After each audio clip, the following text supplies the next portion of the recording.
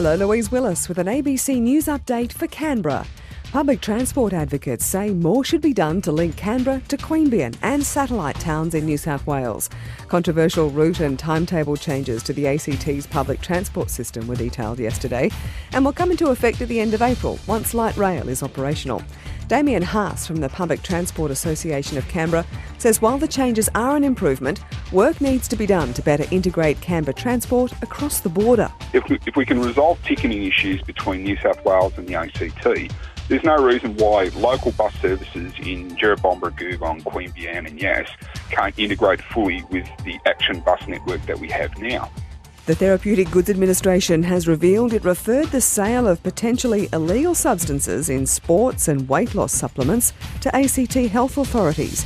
Claire Sibthorpe has details. Since last year, ACT Health has been investigating dangerous and unknown substances in performance-enhancing and weight loss products on the shelves of Canberra stores. The TGA referred a potential legal breach to the Health Protection Service, but has not sought criminal action or seized any products. It has the power to seize banned goods if it can show the owner imported or manufactured them.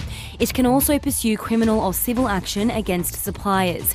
Some substances of concern to ACT Health, such as SARMs and Cardarine, have been linked to increased risks of heart attack and stroke, as well as cancer in animals.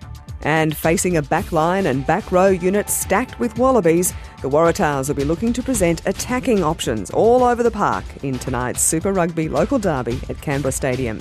Flanker Tom Cusack says the Brumbies are well equipped to deal with whatever the Tars might throw at them. It's focusing on what we do best, as cliche as it is. Our defensive system we know works.